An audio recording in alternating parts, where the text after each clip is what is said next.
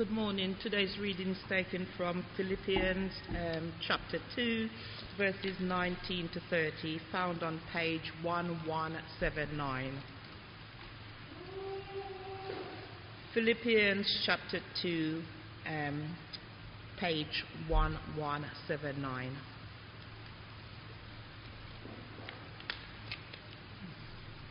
I hope in the Lord Jesus to send Timothy to you soon, that I also may be cheered when I receive news about you. I have no one else like him who will show genuine concern for your welfare. For everyone looks out for their own interests, not those of Jesus Christ. But you know that Timothy has proved himself, because as a son with his father, he has served with me in the work of the gospel. I hope, therefore, to send him as soon as I see how things go with me. And I am confident in the Lord that I myself will come soon. But I think it is necessary to send back to you Epaphroditus, my brother, co-worker, and fellow soldier, who is also your messenger, whom you sent to take care of my needs. For he longs for all of you and is distressed because you heard he was ill. Indeed, he was ill and almost died, but God had mercy on him, and not on him only, but also on me, to spare me sorrow upon sorrow. Therefore, I am all the more eager to send him, so that when you see him again, you may be glad and I may have less anxiety. So then, welcome him in the Lord with great joy, and honor people like him, because he almost died for the work of Christ. He risked his life to make up for the help. He risked his life to make up for the help you yourselves could not give me. This is the word of the Lord. Thanks be to God. Father, we pray as we look at the Bible together that you would speak it into our lives, that you give us concentration, you give us understanding, and that as we look at these verses, that we will kind of get into just sort of kind of hear them as the first people would have heard them, and just get the principles from them for our lives, Lord, and just see what it is that you're leading your people into. Just help us to understand, Lord, and show us the different things in our lives that this will apply to. We pray in Jesus' name. Amen. Well, do you remember your school days when someone did something really well? The teacher would draw attention to it. I know Mary has just been brilliant at always doing her homework on time this term. She's a model student. She's an example to us all. That sort of thing. Or someone maybe did something special. They were fundraising for charity, and the head teacher gets them up in front of the assembly and honours them and maybe gives them a prize and says they're an example to us all. Well, Philippians, this letter to the church that was in Philippi 2,000 years ago, has 4 examples in particular that are highlighted. One we spent a lot of time already, because above all, the example that's highlighted is the example of Jesus. But there's also in this letter the example of Paul, and the other 2 that we have here, Timothy and Epaphroditus. Now, Paul is kind of one of those people, you expect him to be on the stage getting a prize because we've all heard of him, he's an apostle. But Timothy and Epaphroditus, they're less well known, particularly the last chap. They're not the class swats. They're not the ones that we think, oh yeah, of course they're getting honoured. They're more like us, which I think is the bridge I'm wanting to make, although Paul is also saying his example is an example for us to follow. But Timothy, Epaphroditus, the person we only hear about him here. But he's just someone who gets it. He kind of gets this whole Jesus thing, and so he follows after Jesus in a way that makes him an example. And Paul can point to him and Timothy and say, yeah, that's it. These guys, they're really understanding what it is to be Christian. This is what it looks like. Well, the example of Jesus, it's all built on, if you look back across the column to chapter 2, verse 6, it describes what Jesus did to save us. That he, in very nature God, didn't consider equality with God something to be used to his own advantage, but made himself nothing, taking the very nature of a servant. He humbled himself by becoming obedient to death, even death on the cross. That's the foundation of it all. That's what Jesus did to save men, women, boys, girls, the human race. And those who follow after him are called in verse 5, did you see, to have the same mindset as him. And so, well, let's look at these three then. Let's look at Paul and then Timothy and Epaphroditus. Because Paul, first of all, is one who practices what he preaches. He preaches that we should follow Jesus, and he does it. So his circumstances, he's in prison for his preaching. That would mean he's got lots of needs. He's in a Roman jail. You don't even have food provided in a Roman jail. If you have friends and family, they're supposed to provide it. If you don't, tough luck. And so Epaphroditus, if you notice in verse 25, he's their messenger from Philippi. He's been sent to wherever Paul's in prison to take care of his needs. And we'll come back to him in a minute, because he got ill doing that. And they were all worried about him because he was so ill. And so Paul plans. He's received this help from the Philippians via Epaphroditus. But because Epaphroditus has been ill, everyone's been worried. He's saying, well, okay, I've still got needs, but I'm going to send him back. I'm going to send him back to Philippi because you were all worried about I don't want you to be worried about him. And he's kind of done his good kind of representing and looking after. But it's not just he's going to send back Epaphroditus. If you look up to verse 19 and 22, he's going to send Timothy as well, who's like a son to him.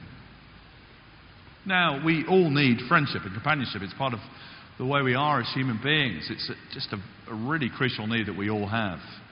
It's one of the real challenges in our society, is the rise of loneliness. A lot of people stuck in who are lonely.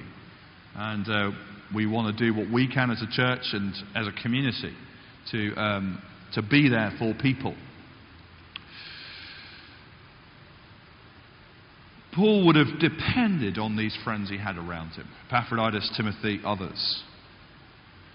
For Paul to give them away, to send them to Philippi, was him sending away from himself, giving away the most valuable thing he could give away, which was these people who understood him, understood his mission. He says sending Timothy will be like parting with a son. But that's what God did when he sent his son to save you, to save me, to save the world. See, Paul has the mindset of Jesus as he puts the Philippians' needs above his own. His primary concern is not his imprisonment, his suffering, his possible death, but the spiritual welfare of the Philippian church and the other churches that he's got a link with, that he's been involved in. And he gives a picture of what it feels like to be him in verse 17, just before a bit we read this week, read it last week. He uses this picture from the Old Testament sacrificial system of a cup of wine, a drink offering, being poured out ceremonially. And he's saying, that's what it feels like. I know that's what's going on for me. I'm being poured out on the sacrifice and service coming from your faith. But he's glad and rejoices with them as that happens. You see, what he's already grasped is his kind of motto, as it were. We looked at this in chapter 1. It's in verse 21. He says, if you want kind of my motto, my personal statement, for me to live is Christ, To die is gain. That's what Paul understood. He understood that actually, if my life gets completely poured out, so when I'm empty, well, then I go to be with Jesus. And I've gained everything. And so in the meantime, well, for me to live is Christ. I'll keep on giving what I can. I'll pour out what He's given me. I'll trust Him. There'll be enough for this life, and I'll keep pouring out for others. That was the Apostle Paul. And I guess if we're thinking about examples, that puts a pretty big question in my court and in our court as a church. Do we have that kind of mindset that God's given us stuff? Are we willing to pass it on, to give it to others, to serve others? Or are we trying to cling on to what God's given us because we're worried there won't be enough? Paul says, for me to live is Christ. To die is gain. I'll pour myself out because I know that there'll be enough for now. And I know that I want to give because of all Christ's given me. That's Paul's example. Well, as I say, that's a big challenge for me. I easily get comfortable in my kind of routines. That's Paul's example. Timothy had also grasped it. And as we look at him, he's the thing highlighted about him is the way that in a world where everyone looks out for number one, Timothy is different. Look down with me, would you, at verse 20. Paul says, I've no one else like him who shows a genuine concern for your welfare. He's genuinely concerned for the Philippians. Well, why has he got that? Well, verse 21, everyone looks out for their own interests, not for those of Jesus Christ.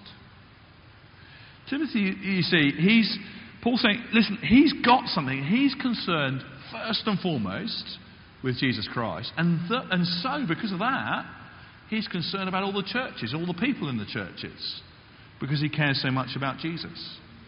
Growing up, I remember being warned in a sort of proverbial wisdom kind of way, you don't want to end up being so heavenly minded, you're no earthly good. And I'm sure I won't be the only person who's heard that phrase before. I know what people mean by it. They mean don't be kind of all faffy and airy-fairy and not practical. I know, yeah, fair enough. But if we look at verse 21, do you see the link there? The reason Timothy's different is because he's so passionate about Jesus. Actually, if we're going to be any earthly good, we need to be heavenly minded in the right way. Because then actually, if we've responded to Jesus' love, we're receiving it, we're reflecting it, we're looking at His, then we'll start to reflect it in the way we relate to other people too. So as a church, if we're going to be any earthly good, we need to have that focus. Otherwise, we'll just end up merging and blending in with the society around us and just sort of being average. It's only as we're focused on the interests of Jesus that Jesus will train us to think like He does about other people. And that's what you get this pattern here, don't you? We already looked at verse 5, the challenge there to have the same mindset as Christ. And what is that? Verse 4, looking not to your own interests, but the interests of others. That's what it is to be Christian properly, to know Jesus. You see, it is possible to be a Christian and to stay actually quite self-absorbed, self-obsessed, self-interested. To be in church thinking primarily it's about me getting something, not me giving something. And if I've got that mindset, the self-interested mindset, well, I'll only ever talk to people I know already, or at least the people I like of the people I know already. I won't look out for new people. I won't be friendly to the person who happens to sit next to me that Sunday. I won't give time to someone who's discouraged. Gosh, that'll be draining, won't it? I won't sign up to be involved on a Sunday or in the week. Well, that would take my time. I won't ring someone to find out how they are or pray for someone that I talk to before or after the service. I want to get to know my neighbours where I live and others in the community so that I can share Jesus with them as well. Gosh, all of those activities, they're all going to take a lot of effort, aren't they? They're going to mean sacrifice. They're going to mean inconvenience. It's going to cost me. Gosh, what about me? I hope you understand I'm dramatising there. But I'm dramatising the way I'm tempted to think. And I'm imagining the way we're all tempted to think. Because it's just very easy, isn't it? In the pressure of a busy week, to basically be concerned about my interests rather than also the interests of others, because we're concerned about the interests of Christ. And now listen, let me say, there will be times, there'll be weeks, there'll be months, even years, where every time we make it through the door here, we've only just made it. We're exhausted. We're feeling really down. And we need other people. We need a church family. That's what we are, actually. We're a church family. We're supposed to be a place we can come and get support and get help and get prayer. That's a healthy church, and that's all good. But you see, as you start to lift, and even when you're feeling weak, it may be still then you've got something to offer someone else because they're feeling weak too, or the prayer you're praying for yourself, you realise, I can pray that for them as well. And actually, there's this mindset of actually, as we give to one another, that we receive from one another, and we're a healthy family of people looking after one another. And actually, that's the whole letter. This partnership, this being fellow workers that Andrew was praying into. It's here, isn't it? In this letter. You've got this Timothy, you've got Epaphroditus, you've got Paul together. Epaphroditus is described that way, isn't he? Co-worker, verse 25, fellow soldier. You've got the three of them partnering with the Philippian church who are looking after them and no doubt the other churches as well. And there's this sort of sense of, as we focus on Christ, we try and love everybody, but particularly we look out for the other Christians, and we can give and receive, and that's what we're going to do next weekend, isn't it? As Andrew prayed, that actually we've got this team of, we're trading in Michael and getting 5 back, and we get this team, a little team of 5, that's what I was trying to say, from Cornhill, coming with us to partner with us for the weekend, to be people who are prayerfully focused on Jesus themselves and are going to help us to focus on Jesus, and to invite friends, neighbours, family who are open to that, to kind of come and enjoy hospitality and say, well, what about friendship with God for you? Have you thought about it? Are you open to it? What are your questions about it? Do you see? It's partnership, it's fellowship, it's family, it's... Well, Timothy's example, I guess, is saying to us, how are we getting on with that? Have we got this focus on Jesus, on his interests, which then gives us a focus on others and the interests of others above our own? Well, let's finish with Epaphroditus, our third person here, the person who's only mentioned here in the New Testament. His name shows his background, doesn't it? If you look down to verse 25, have you spotted in his name who he's named after? Got it? She's a Greek goddess, Aphrodite, a sort of Marilyn Monroe, Beyonce and Angelina Jolie all rolled into one. And Epaphroditus' parents, no doubt, had dedicated him to the goddess in the hope of bringing fortune and, no doubt, love to his life. But then he met the true God and discovered an unconditional love from before he was even born. And discovered the Son of God going down, humbling himself, even to death on a cross, to save people like Epaphroditus. And as he discovered that love of God, he found what we looked at last week, this picture in verses 12 and 13. He found verse 13, God at work in him, As he trusted God, God came to live in his life, to work in him. And so Epaphroditus got to work in response to God's work in him. And so it is that he's described, as we've seen in verse 25, this co-worker, this fellow soldier, a man of endurance, a tough man, a loyal man in the line of fire.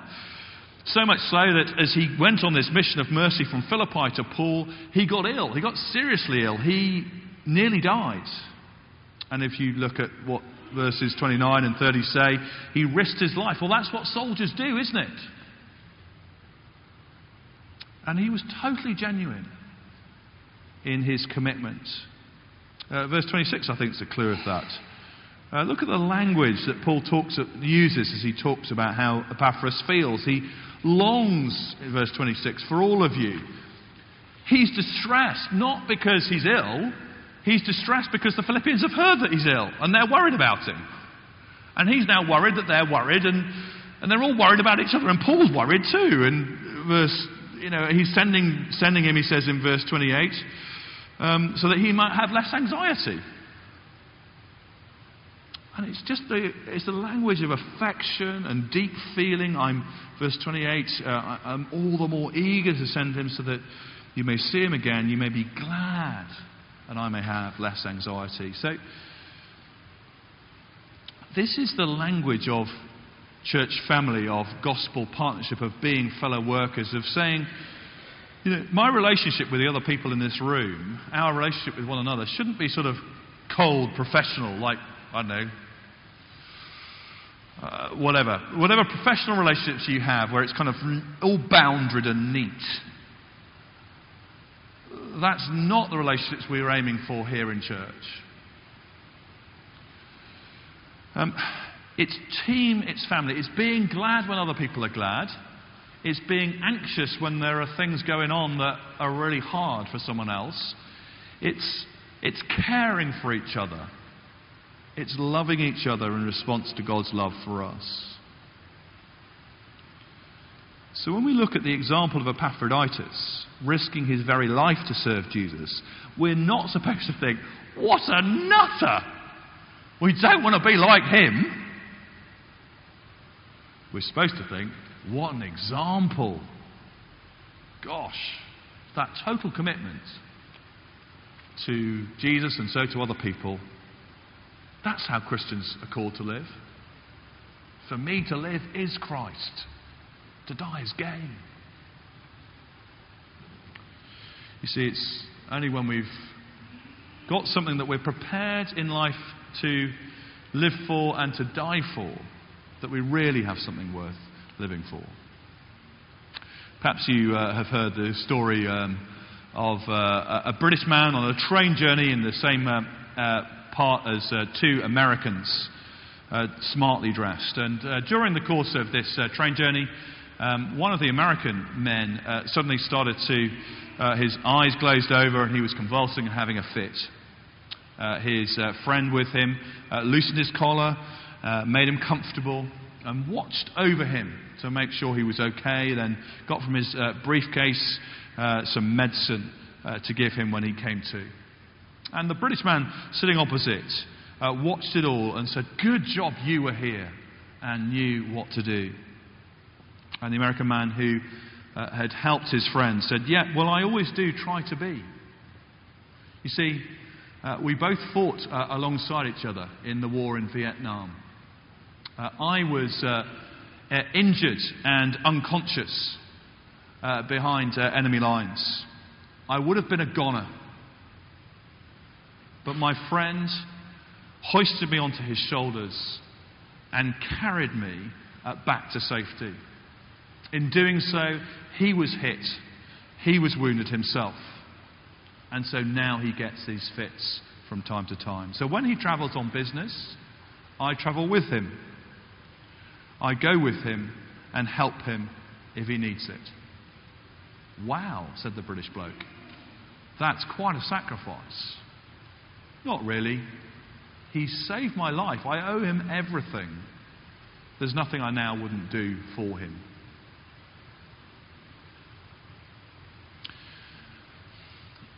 That's the response that comes from realizing that we've been saved, And even more so, the response that comes from realizing we've been loved and we are loved. And when we understand the love of God for us in Jesus Christ, then as we fully understand it, we'll say with Paul, this life motto, for me to live is Christ, and to die is gain. It makes the worship of God a delight and not a duty. So, 3 examples we focused on. The example of Paul is not holding on to what God's given us, but being like that cup, that drink offering, being prepared to pour out our lives in God's service and for the sake of others so that they can know Him too. The example of Timothy is being heavenly minded so that we can be some earthly good. To be a church which is saying, we have the interests of Jesus at heart. And so we have the interests of one another and everyone else around us as well. And Epaphroditus, I think his example is of being that soldier who's totally committed, 100% all in, prepared to risk everything for Jesus if that's what's needed. Now, I thought as I was preparing this, we're unlikely to face imprisonment or death this week. Most of us. Any of us. And I thought, maybe I should do a brainstorm of kind of like, what sort of challenges are we likely to face? Let's kind of think kind of our lives and our circumstances. And then I thought, no, I don't think I need to do that, do I? I guess we all know for ourselves what challenges we face. Which of those 3 examples feels an encouragement to keep going in some area? Which of those 3 examples feels a challenge to change something in our thinking or the way we're living? Because the things we face, they're actually smaller than imprisonment or likely death for following Jesus or trying to help someone. It doesn't make them... I don't want to belittle the challenges we face because they're big for us. And it's more that from these examples we learn the right mindset, the right approach, what will enable us to be genuinely Christian, to genuinely respond to the love of God. Is as we're like the example of these people in the way they've thought about life and their lives. This motto that Paul had, for me to live is Christ, to die is gain. And to know that we don't do it alone. So often I focus when I'm thinking about, I've just read the Bible and I just think, okay, I've got to do this. And that's right. God will challenge you and me as we read the Bible. But He's challenging us to work together, to do this like Paul and Timothy in the Philippian church did, together, to do it with the team that comes from Cornhill, together, to be partners with one another, with Christians throughout the world actually. To say, let's all together do what we can to have Christ right in the centre of our lives, to put His interests first in our lives, and so the interests of everyone else as well. And so the events of next week will be a lovely opportunity to do that, to put it into practice, as there will be personal challenges as well for each of us to take away.